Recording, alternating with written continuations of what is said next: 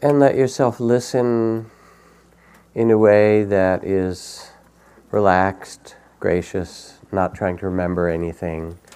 If there's anything of value, it will be because it strikes something that you already know to be true in a very deep way, that it's a reminder. And the rest of it, you can just let it float on by, like all the rest of the stuff that you're subjected to as you drive and read and watch and go online. You know what I mean. All the extra stuff. So it's a kind of unusual and yet wonderful, compelling thing for us in this culture just to sit still. Because we tend to be besieged by tasks and schedules, and our lives seem to get more complicated over the years, and now we're all electronically wired, so you can, be in a cafe or even at a family gathering and everybody's on their device. It's kind of wild. And just to stop and listen and kind of sense ourselves being here on this earth in this mysterious human incarnation, and feel our bodies interbreathe with the autumn evening air and the bay trees that are there and the aquatic life of the bay, all breathing with us. W.S. Merwin, who was our National Poet Laureate a couple of years ago, writes, "Little breath, breathe me gently, row me gently, for I am a river I am learning to cross."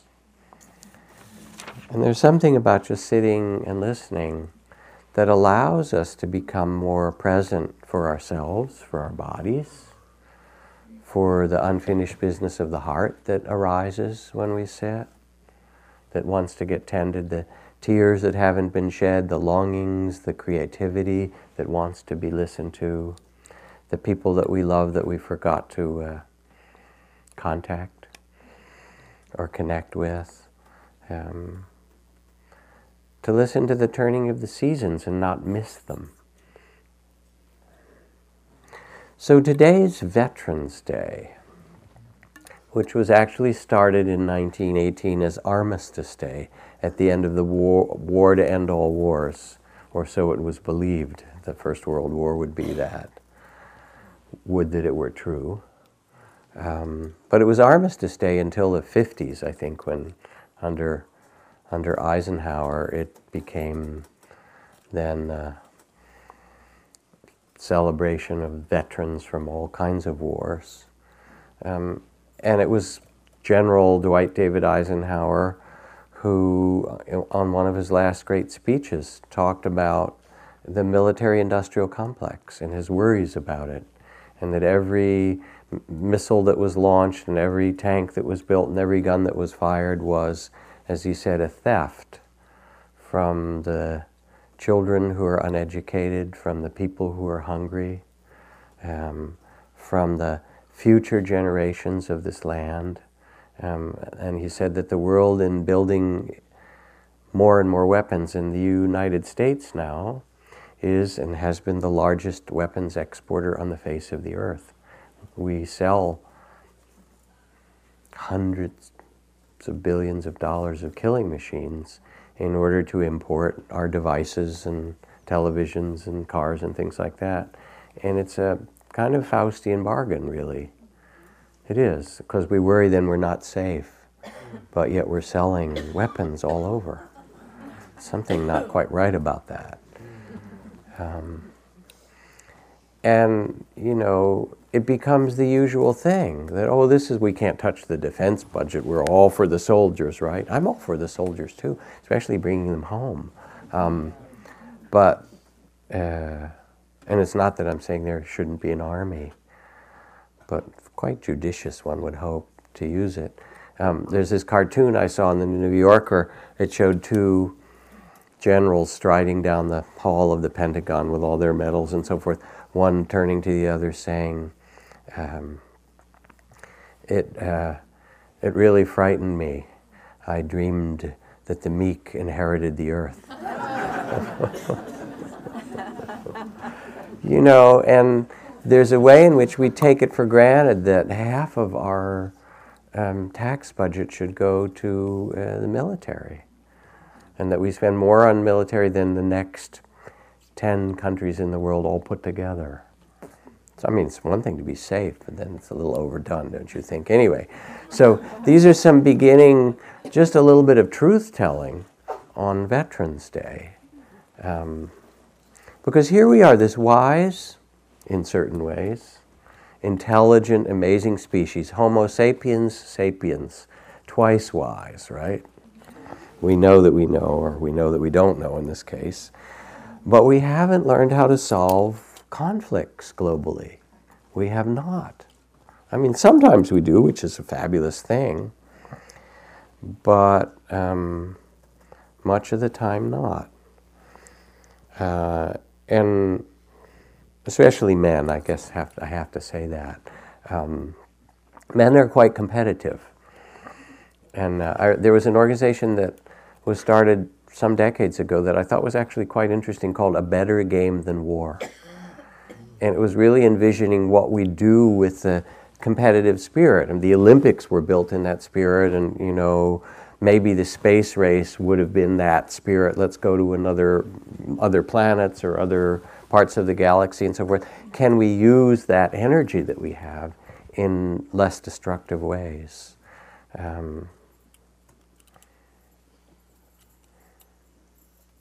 How do we solve conflicts? We look for ways to solve them with one another, sometimes more or less successfully, but it's actually pretty crazy to have whole nations and societies say, well, we can't solve our disagreements, so we're going to arm ourselves and go and bomb and destroy and kill these other people. Now, mindfulness, we just sat and made ourselves quiet, and hopefully in that quieting of the mind and invitation to open the heart could be present for the contradictions of our human life with some graciousness. Because it's not just the outer conflicts that need to be solved, but it's the inner conflicts. My teacher Ajahn Chah called meditation stopping the war. He said, you're at war with so many things. You know, too little of this, too much of that, too hot, too cold, you know, too long, too short. They're not acting right. You wish they would do this more and that less. You know what you're at war with, right? All the time. He said, why don't you step out of the battle? Why don't you just take a seat on the earth with goodwill and benevolence? And you can feel the inner conflicts and the things you want and don't want and all that, which change, by the way. You were in conflict with some things a few years ago that you're not even in conflict with anymore. It doesn't even matter to you. But there you are in the middle of it, courageously carrying on the battle, he would say. Is there another way? So you stop and you begin to establish the capacity of being present with loving awareness, which is another phrase for mindfulness, witnessing the play of your humanity, the joys and sorrows and longings and loves and imaginations and fears, all of that you hold, the aging of your body, the, you know, falling in love, the falling out of love, you know, all that stuff, right? And mindfulness is this gift, this gateway to presence for the mystery of your life that gives you a capacity to be responsive rather than get caught up, to be present and gracious rather than in conflict as much with yourself. So much self-judgment and self-criticism and shame and guilt. Oh, you know all that stuff inside. Rather than believing that, say, oh, there's the judging mind. Thank you for your opinion. You know, there's guilt. Oh, yeah. I even remember where that got installed in the, you know, software, right? You know who programmed that in? Yeah, thank you for that, but no thanks, not today. I think I won't have that delicacy today, right? And so you begin to feel there's a capacity that you have to be wise, to be present even in the midst of inner conflict and then outer conflict. And mindfulness, of course, has become much more fashionable than I could have imagined when I came back from the monasteries of Thailand and Burma 40 years ago, 1972. Now there's mindfulness in medicine, in the arts, in business, in education, in athletics. George Mumford, a friend of mine, who is the meditation coach for the Los Angeles Lakers and the Chicago Bulls, right, will teach mindfulness to the basketball players. Anyway, and then there's been, in modern neuroscience, 3,000 papers written about mindfulness and corollary trainings, and 1,000 different studies that have been done. The relationship to neuroplasticity, that you can, in fact, change, that whatever you pay attention to changes your nervous system. Even if you're 85 years old and you decide to take up the violin and you begin to practice the violin with some dedication, after a few months, if they do an MRI scan of your brain, the parts of your brain that map to the fingers that are on the violin, fingering the notes on the strings, will have grown whole new complex sets of neurons and neural connections. You are always teaching your nervous system new things. It's never too late, baby. So it's a good thing to know, right? Neuroplasticity. And then with mindfulness, there comes enhanced clarity, increased presence versus mind wandering. You learn how to be more present, the work of Elizabeth Blackburn and Norman Farb. There's greater focus. It works in schools. It improves academic performance. There's a stronger emotional regulation and resiliency. You're better able to approach challenges and conflicts. This is Cliff Saren's work at UC Davis and UCLA also. More access to compassion, increased integration and executive function, neural protection, improved immune function, more rapid healing, different studies. And then, as we've talked about at other times, people come on retreat and they get the Vipassana facelift. You come for 10 days and you see them at the end and they look, 5 or 10 years younger, right? It's gorgeous. Okay, all that stuff is very cool, right? Sell you that stuff. But one of the big questions that I've been talking to researchers about, and that I hope more of the neuroscience beginning to do, turns toward, is the question of identity. Because when you begin to become mindful, there is a shift of identity from taking things so personally. This is my thoughts, my opinion, my way of doing it, my body, the way it's supposed to be. If it was really your body, you could tell it what to do, right? Don't eat that. Does it listen, right? Sleep when I want you to, right? And don't think that if it was your mind, but it doesn't, And there is a mysterious quality in consciousness that in Buddhist psychology is called manas. There's a couple of qualities in consciousness that take the raw experience that we have of thoughts and feelings and sensations and so forth and create out of them a sense of me and myself. This is who I am, this body, even though your body's always changing. These thoughts, these opinions, this view, this way. And it can get very rigid, the sense of self. But there's a little bit of a problem with that. Well, there's a number of problems. Let me see if I can find this statement from the Time magazine issue on neuroscience. It says, after more than a century of looking for it, brain researchers have long since concluded that there's no conceivable place for a self to be located in the physical brain and that it simply does not exist. Right? So what we take to be a self is really the repetition of thought and identity. This is who I am, and we repeat it enough and we start to believe it. I mean, pay attention and see if that's not so. It is, And it's useful to have an identity. You need to remember your social security number and zip code and drive, whatever the rules. And it's useful to be able to play a role. If your roles, your the tasks that you've been given, and to honor the age that you are, or the ancestry you come from, or your gender, or all of those things. But it's a drag if you really hold on to them too tightly. Your opinions. Nobody likes that, really. I mean, that's the people around you. That's the nobody I meant. Or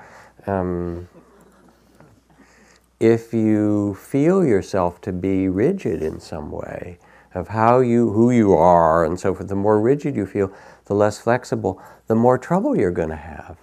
Because actually all these things, including your opinions and your views and your body and all those kind of things, they're changing.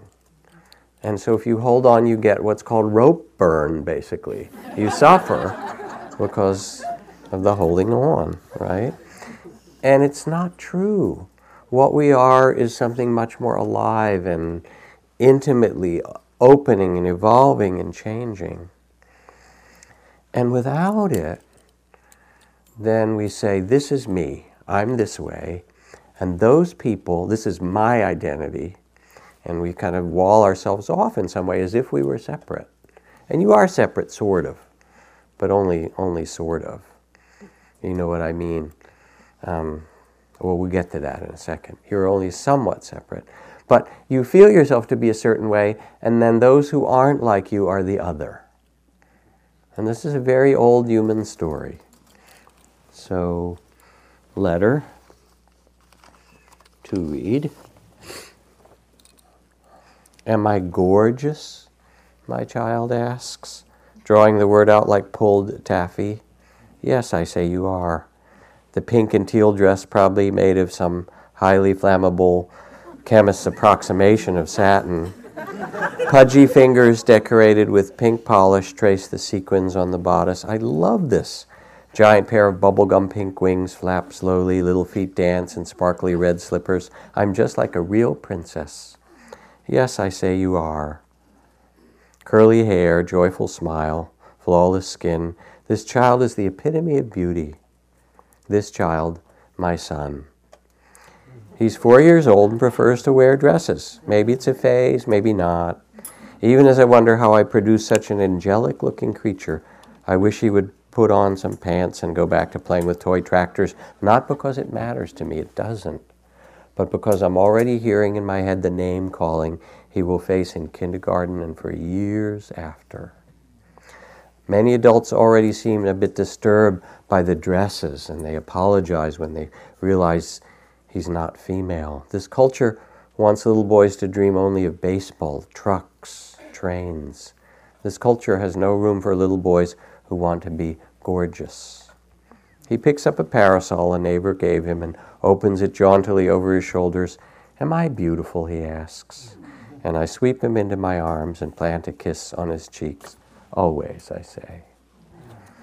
And you can hear it, and you can hear the poignancy in it of somebody being born the way that they are, which we all are, and then encountering a culture of prejudice and bias and homophobia and all of these things. And wait a second, is there something wrong with me? Am I not okay? And all the ways that we limit ourselves with our conditioning. The nice thing about this is that, as you could see from the recent election, this particular conditioning and fear in our culture, and I've taught years of men's retreats and really seen how scared men are of one another. They are.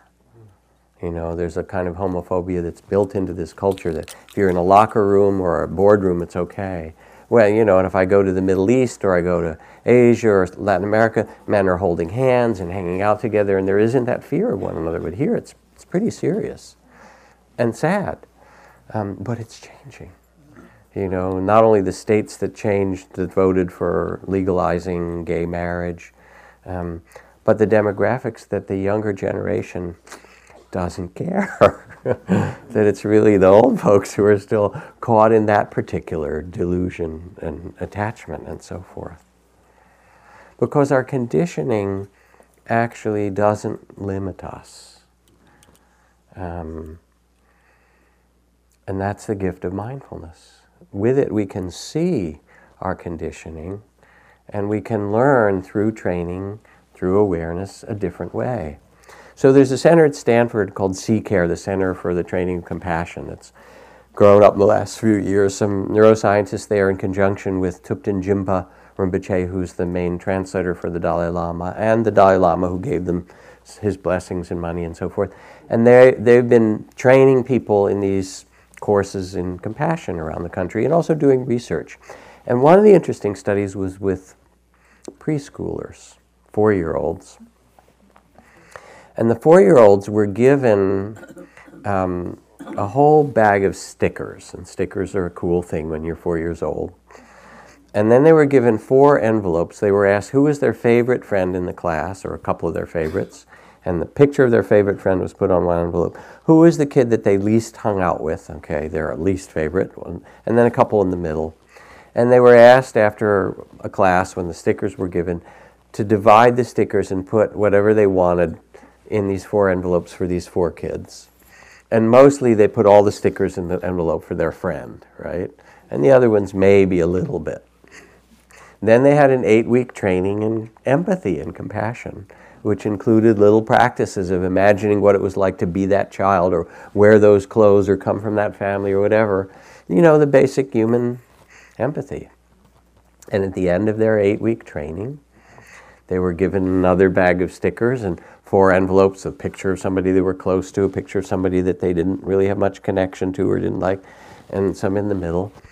And they distributed their stickers quite fairly to all the envelopes, because they had learned to empathize, to realize, oh yeah, that this is another kid not so different than me.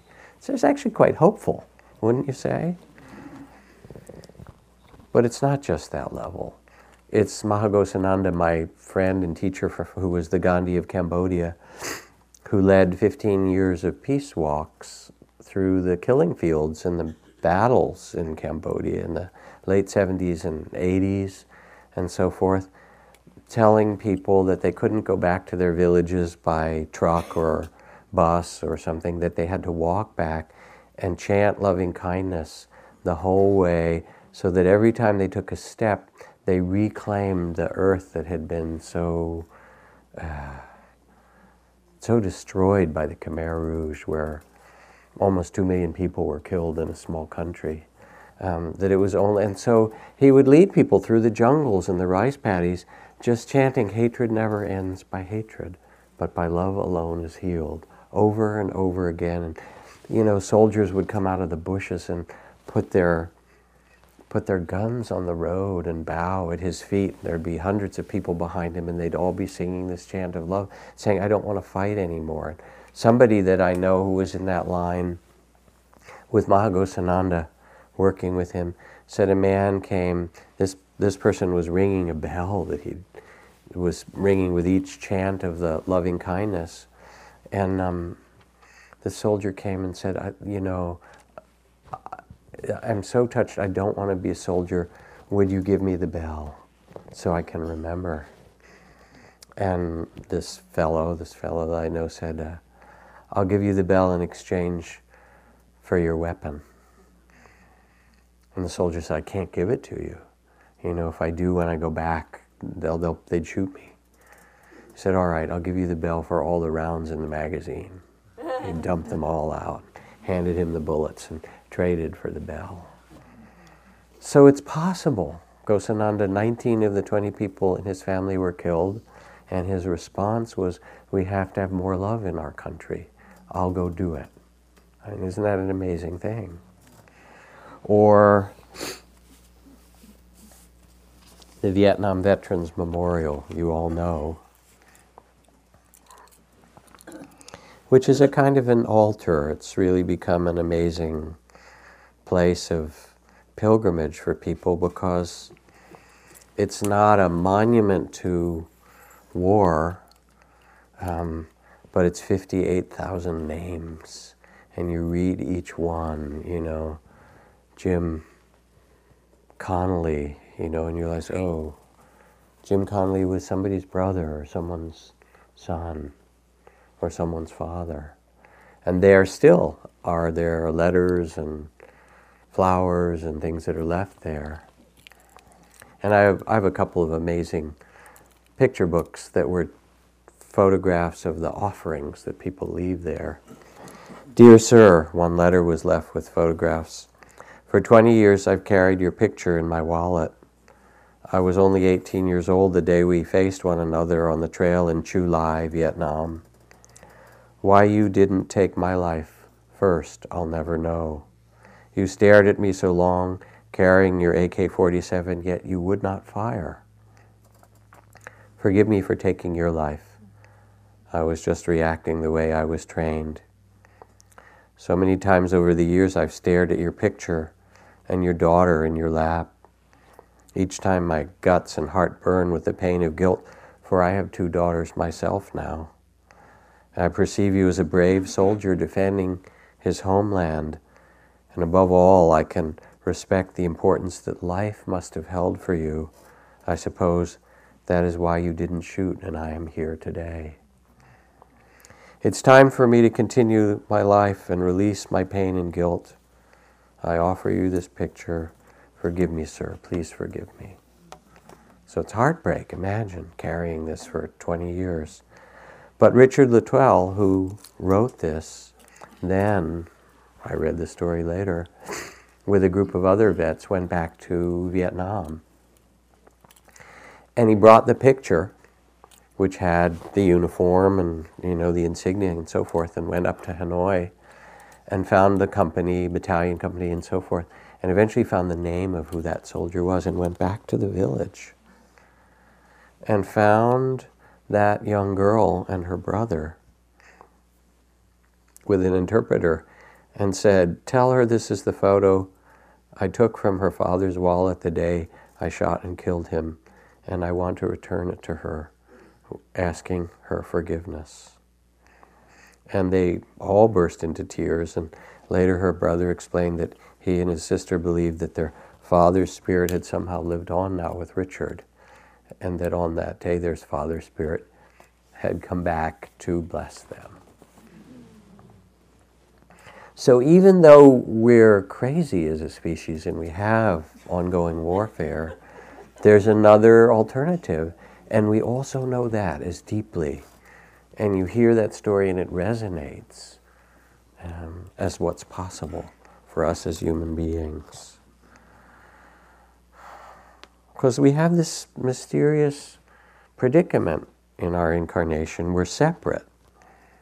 And we are, even the little one-celled organisms, they move away from danger and they move toward food and so forth, the little paramecium and stuff.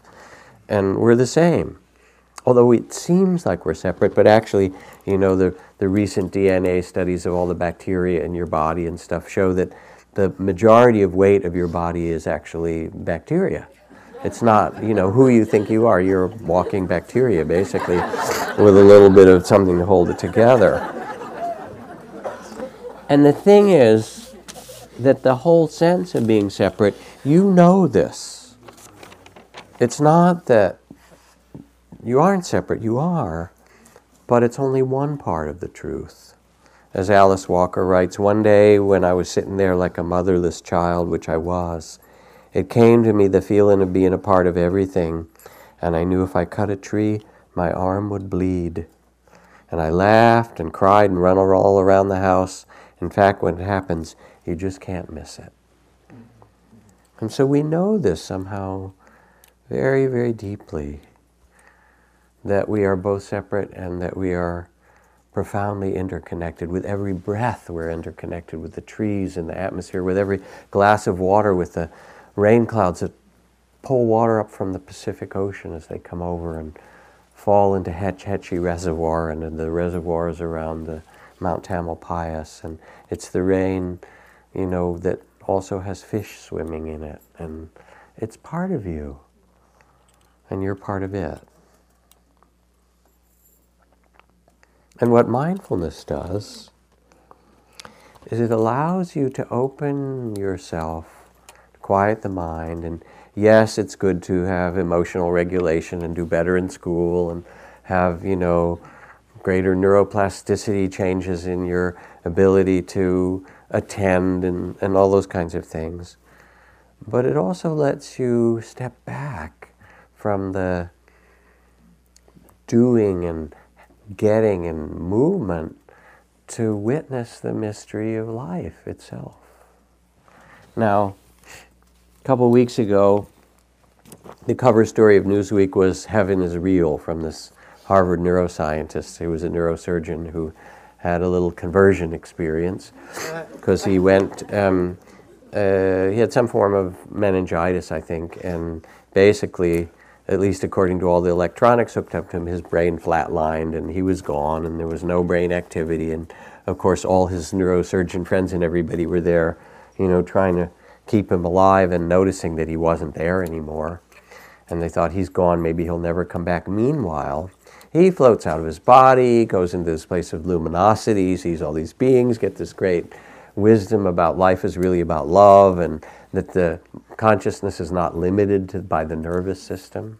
I mean, do you think that your consciousness is a product of this food body, of the broccoli and Big Macs that you eat? Come on. That's a pretty limited, materialistic view of things. You'll see. What was that spirit that came into you when you were born? And that will be there when you die. You'll see. You wait. Anyway, we'll talk about that later, right? And it's so mysterious. So he had that experience, and he had his out of the body. It wouldn't, I was like, you don't have to get spinal meningitis. Come on a retreat. I'll show you how to do it. It's not that complicated, really. Come on, dude. But the gift of mindfulness, of loving awareness, is that it quiets the mind. It makes a sense. It doesn't mean thoughts go away, but we become bigger than thoughts. There's a spaciousness, a clarity, a not taking things quite so personally, an ability to be resilient rather than be reactive, a kind of inner pause that you can take. And you can do it any time. I mean, mindfulness when you're driving and there you are in traffic and there's a big traffic jam and you're upset at all those other cars who are the traffic jam, and then you realize that you are the traffic jam. They're looking at you the same way. They're saying, I wish you weren't there, and get out of my, Or my friends in Silicon Valley who said that before they press the send button for the email or for the text message or something, they always take 2 or 3 breaths and try and sense, all right, what's my best intention? Oh, let me rewrite that a little bit, Because when you pause, you have access to your heart. You have access to a kind of wisdom that's not there when you're just speedily reacting. And this is also called looking deeply, that to become mindful, yes, you can listen to your heart, that you can look or listen in a deeper way. So Desmond Tutu says, in Africa, when you speak to someone, you ask, how are you? The reply you get is in the plural, even if you're speaking to one person. A man would say, we are well, or we are not well. He himself may be quite well, but his grandmother is not well, so he is not well either. Our humanity is interwoven with one another. The solitary, isolated human being is really a fiction. And so mindfulness allows us to see this and to see that it's not the other. If you read that famous poem by Zen Master Thich Nhat Hanh, where he says, please call me by my true name, I'm the rain cloud and the bay tree, and I am the little girl on the boat, refugee from Vietnam, and I am also the sea pirate who captures the boat and rapes the girls on the boat. He said, I am all of these. I am the jewel hiding in the heart of a stone. I am the butterfly in the chrysalis waiting to be born. My true name is life itself. My true name is life itself that's woven through all things. So in 1492, Columbus discovered the New World for the Europeans anyway. There were a number of people living here who discovered it hundreds of or thousands of years before that, but Columbus discovered it for the Europeans. In 1493, the Pope declared the indigenous inhabitants of the New World not to be people, which allowed for a few hundred years of genocide, robbing of anything of value and so forth. And in 2007, the United Nations, after years of struggle, even in the 1990s about indigenous rights, passed a declaration, the rights of indigenous people. And all of the world's nations signed it except for 4. Australia, New Zealand, Canada, and guess who? Isn't that astonishing? The rights of indigenous people. Well, they're not people, so you can do what you want, says the Pope. I don't know if he ever took that back, but that's his karma. Sorry to say, it's sad. Meanwhile, there's an extraordinary book by Wade Davis, one of our great explorer, anthropologist. He's one of National Geographic's Universal Fellows, called The Wayfinders. And part of the tale in The Wayfinders, many, many great things, is his description of going out with Nainoa Thompson, who is the first modern Hawaiian Polynesian navigator. He went to the South Seas, to Palau or somewhere way in the far southwest of the South Seas, and found one of the handfuls of living navigators to train him in what it was like to take these ocean voyage-going canoes, the double-hulled canoes that the Polynesians used to go from island to island and to settle the whole of the Pacific. And Mao, his teacher, a friend of mine who knows Mao gave me a feather from Mao, which I treasure. But anyway, Mao, who was his teacher, was one of the few remaining living navigators. And he taught him to feel the 5 waves, not just the surface wave, but the waves so deep in the ocean that you could feel them bouncing off an island that was, 400 miles in that direction. He actually had Nainoa tie his testicles to the bottom of the boat for 24 hours so he'd get a feel for the waves, and as part of his training. Serious training. But Nainoa, who then became the navigator, he's now trained several generations of new navigators, took this first great Polynesian boat that they built in Hawaii on a voyage to all the major islands of the Pacific, and each time it came, there was this huge, uproarious, wonderful welcome of, oh, we're back again. And he tells the story of going out in these great storms, and they learn to read the stars, they learn to read what's floating on the water, they learn to read, what the taste of the water is, and all these different signs.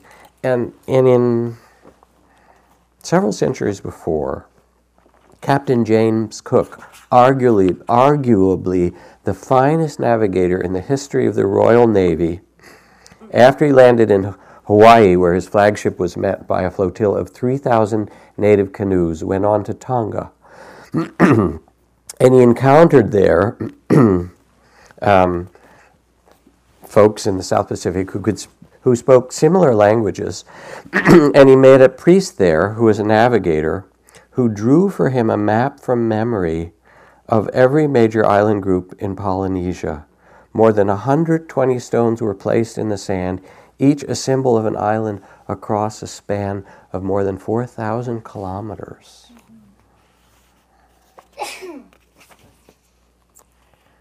And then they took him on the boat, and to his astonishment, Cook reported that the navigator was able to indicate at every moment of the voyage the precise direction back to his home island, even though he had neither sextant nor any modern instruments. He knew where he was. It's really a beautiful tale of what it's like in the best part. The denouement comes when their boat is in this incredible storm and they're trying to go to Easter Island, which is the farthest, most remote island in the Pacific. Rapa Nui is its native name. and they go through the doldrums and across the equator, and they're in this terrible storm. And then the navigator, who sits like a monk or a nun in the back of the boat and doesn't speak to anyone for most of the voyage and keeps track of time and doesn't quite sleep but goes into a half-sleep state so they can remember where they are the whole voyage. And I know I fell asleep and woke up, and it was dark and storming, and he had no idea where they were, and he didn't want to tell anybody. And then he remembered that his teacher Mao said that when you're voyaging, that your boat becomes the center of the world. And if you want to know how to get where you are going, you have to be fully and completely where you are. And then in the place that you are, you draw with your vision or your imagination that destination to you, to the center of the world. And so Nainoa sat there, frightened to tell anyone that he didn't remember, he couldn't tell where he was, and felt himself to be in the center of the world. And at that moment, the clouds parted, and there was a bright ray of moonlight casting off in the distance, and he could see the peak of this distant island. And his teacher Mao said that when you get silent and you know that you're the center of the universe or the world, then you can pull the islands out of the ocean. So he did. So here we are, the Pope saying indigenous folks are not people. And then Captain Cook finding the level of attunement and wisdom and understanding. So we can make people the other out of racism and tribalism and so forth. It's very primitive, it's the reptilian brain, basically. We get afraid of those people who look different or speak different or in a cave down the little ways from us, and they're going to come and take everything. And so all of our security apparatus gets activated. That little book, Children's Letters to God, is one letter. Dear God, maybe Cain and Abel would not fight so much if they had their own rooms. It works for me and my brother. Sincerely, Jerry, So it's kind of built into us in some way that we have this, right? But as you could hear from the experiment with the 4-year-olds and stickers, that it's possible for us to learn another way.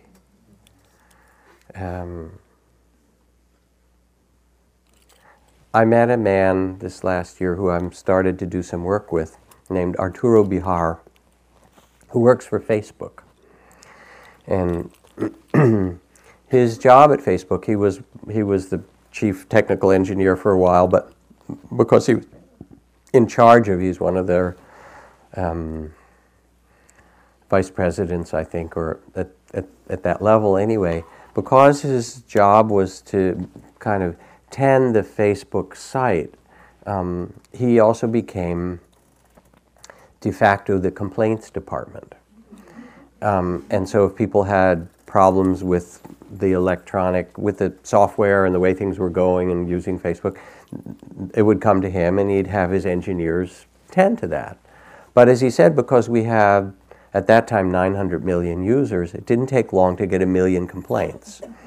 The engineers, he said, were very good with the complaints, right? That's what engineers do. It's broken, figure out what's wrong and fix it. But he said the majority of complaints were actually conflict. I don't like that picture you put up of me. I don't look good in it, or how dare you put a picture of my children, or why did you post that, and so forth. So at first he sent out the company policy, if it's lewd or lascivious or if it's pirated or something, then we will take it down, otherwise not. But then he realized, that's not a very good response. Maybe there's some better thing to do.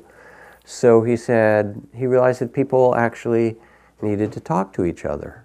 A radical thing, like in kindergarten, don't whack them with a block, use your words, right? So he sent them all messages that said, why don't you send a message to the person who posted that picture and let them know that it was something that bothered you.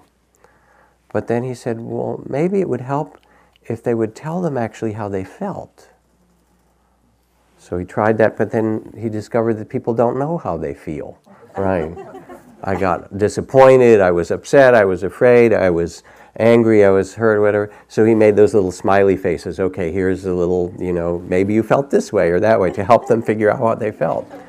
He said, but not only that, he said, then I realized that maybe they should inquire, so that it was two-way. What made you post that picture? And very often the response is, well, I thought you looked good in it, or I thought you'd be proud to see your child, or whatever. They had a very different motivation for doing it that was imagined, So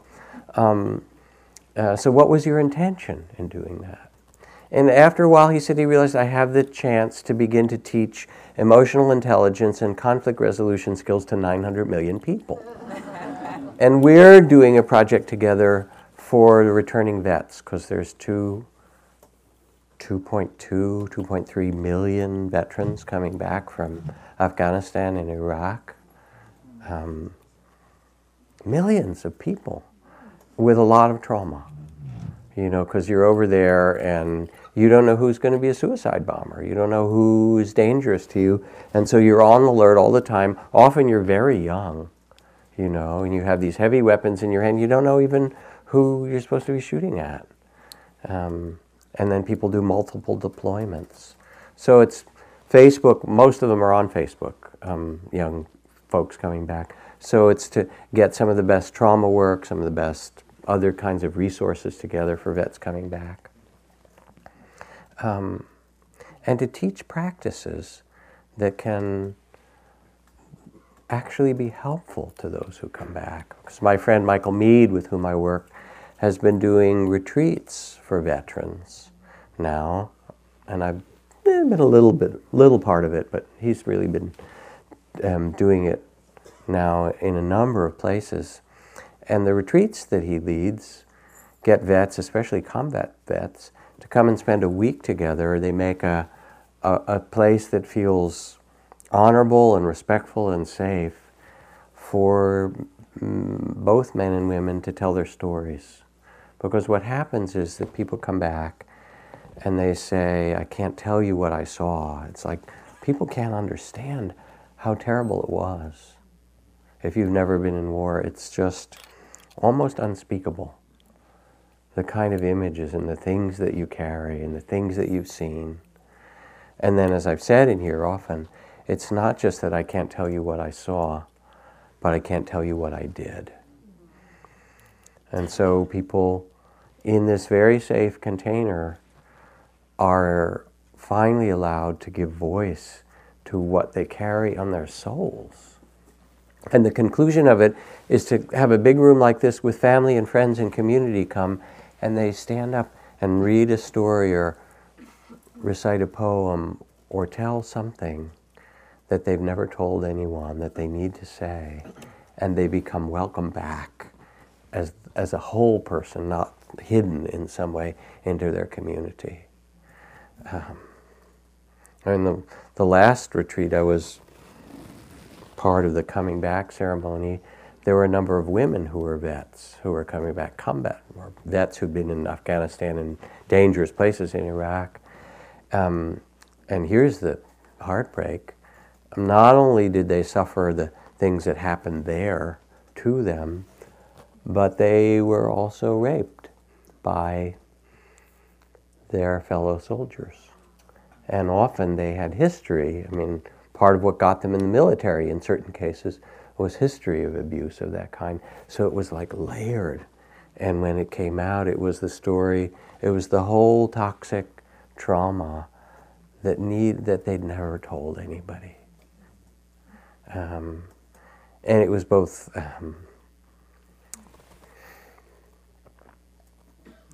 it was really hard to hear. It was really hard to hear and really important to hear at the same time, because it saves people's lives. You can't carry that stuff and not tell anyone and really be alive, in some way or other. And what the practice that we're doing here, somehow to connect it with it, for me anyway, is learning, like those little 4-year-olds, learning how to hold the ocean of tears that's part of your humanity, the betrayals that's happened to you, the suffering that you have to bear, the fears that you have of somebody who's different, whoever that happens to be, and how to hold that, not with the reptilian brain, but somehow with the great heart of compassion, Ananda, who was the most beloved monk in the time of the Buddha, attendant to the Buddha, was sent on a mission to a distant village, and on his way back, in the heat of the day, was thirsty. He passed a well and asked Pakati, this young woman who was an outcast in India, the lowest caste, whose life is such, if you're an outcast, you dare not even let your shadow pass over the food or the clothing of a high caste person, or it poisons it. If you can imagine being a little kid and being born into some caste or group where it said, even your shadow will poison the other people. And he asked her, would she please draw him water to drink? Monks are allowed to ask for water, nothing else.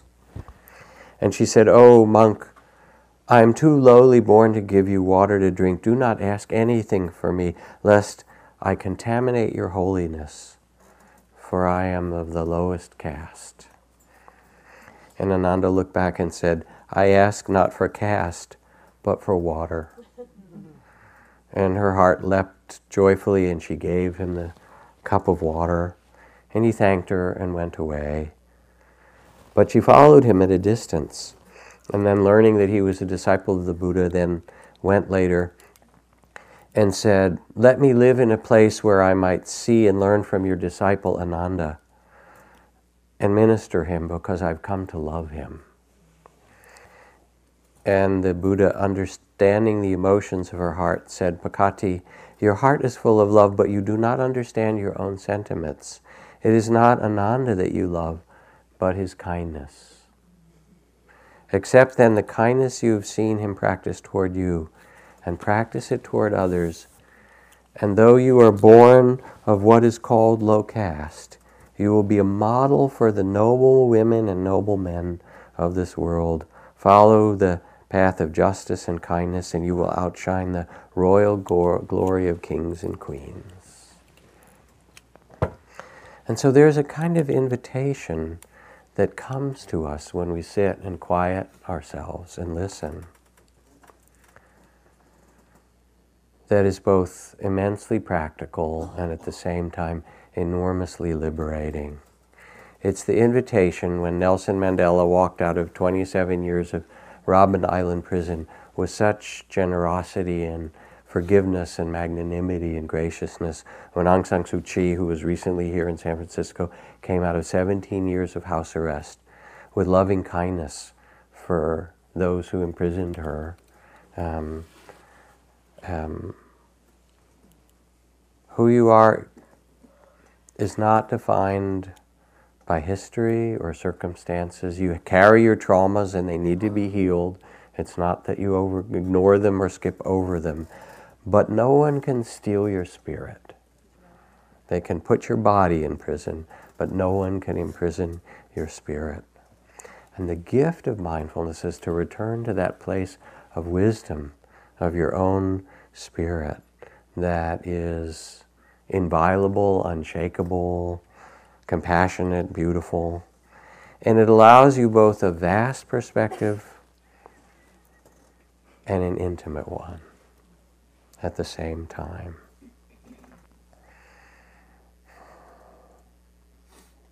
And this is possible for you. And one of my favorite lines in the old Buddhist teachings, the Buddha says, if it were not possible to awaken, to live both wakefully and with the great heart of compassion, I would not teach you to do so. But just because it is possible, it is your birthright, to live wakefully, to live with great compassion. So I offer these practices and teachings that have benefited me for your benefit and the benefit of others. It's possible for you. And it's a magnificent possibility.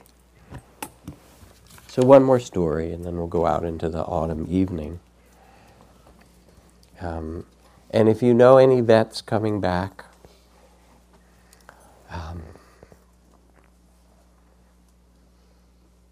spend time with them, listen to them, hang out with them, do what you can. It's really important. All these people, and they were mostly very young, sent there and had no idea. So this is a story that was written, true story, by Barbara Kingsolver, about a group of people that live in the northern parts of Iran. That's one of our enemies du jour right now, along with Pakistan.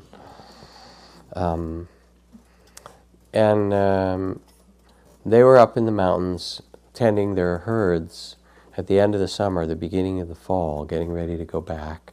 And they give the children the job of tending to the really little ones. So one, 10-year-old girl was out there looking after the little ones. And then she comes running back saying, I can't find this one little boy. I was watching after these others. I had 6 kids, and he's disappeared. I can't find him. Help me. And a bunch of adults go, and they look all over, and they can't find him. And then he must be hiding, and they look behind the rocks and in the trees, and they go back in the village. Did he go back into his tent? Is he hidden under something? They look everywhere, and they start to get more and more afraid, and it's dark, and they can't find him. And the next day they go out, and they look further, and his parents are really upset because he's not that old. He's less than 2 years old. He can't, he's not that strong a person yet, can't walk that well. And then all of a sudden somebody said, well, they'd seen signs of a bear. And everybody says, oh no, a bear, because it's, autumn, and it's scary.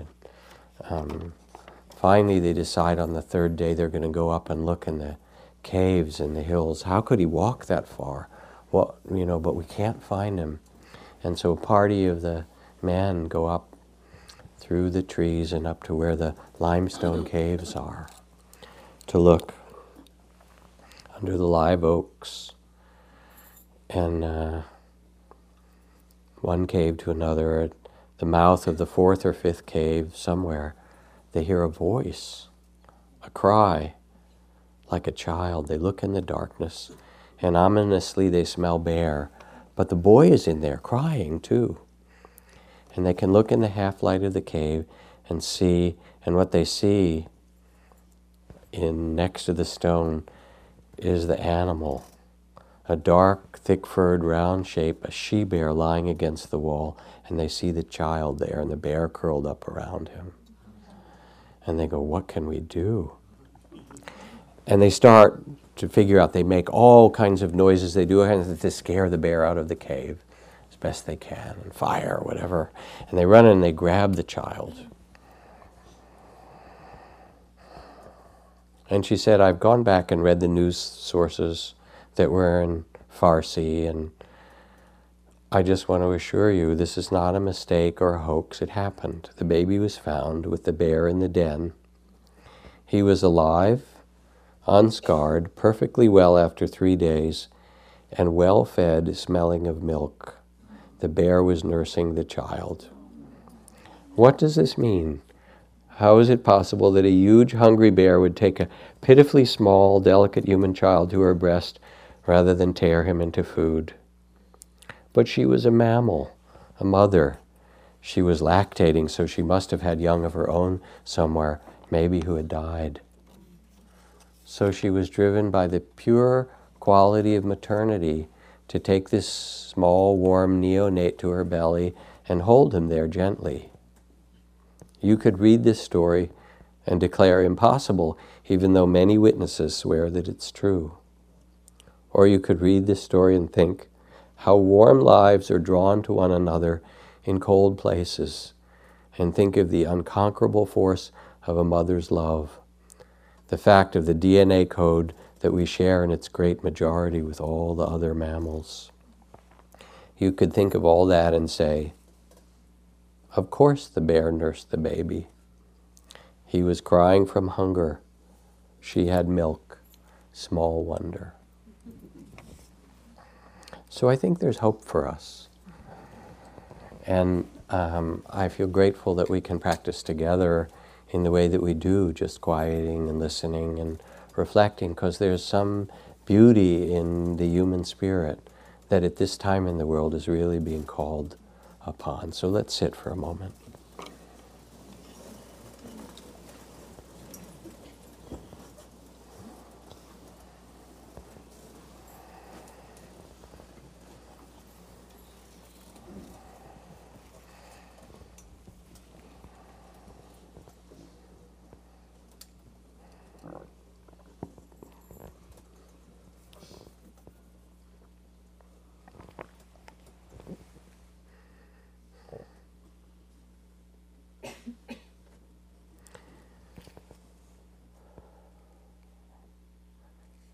And for just a moment, reflect on a conflict in your life. I'm sure you have one. And as you pick a conflict and reflect on it for a moment, then also in the quiet ask yourself, what is your best intention? What's your highest intention in approaching this conflict?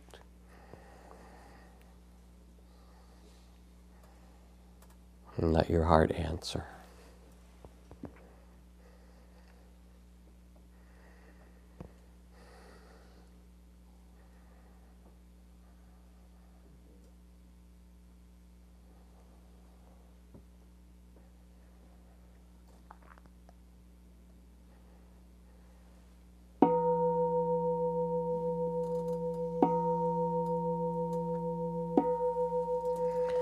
So hopefully you can sense that meditation isn't so much about having some special state or experience, but more a deep listening, a deep attention, an attention with the heart as well as the mind. Thank you for your kind attention, for your support. Drive politely out there. It's dark and crowded. And see you next week.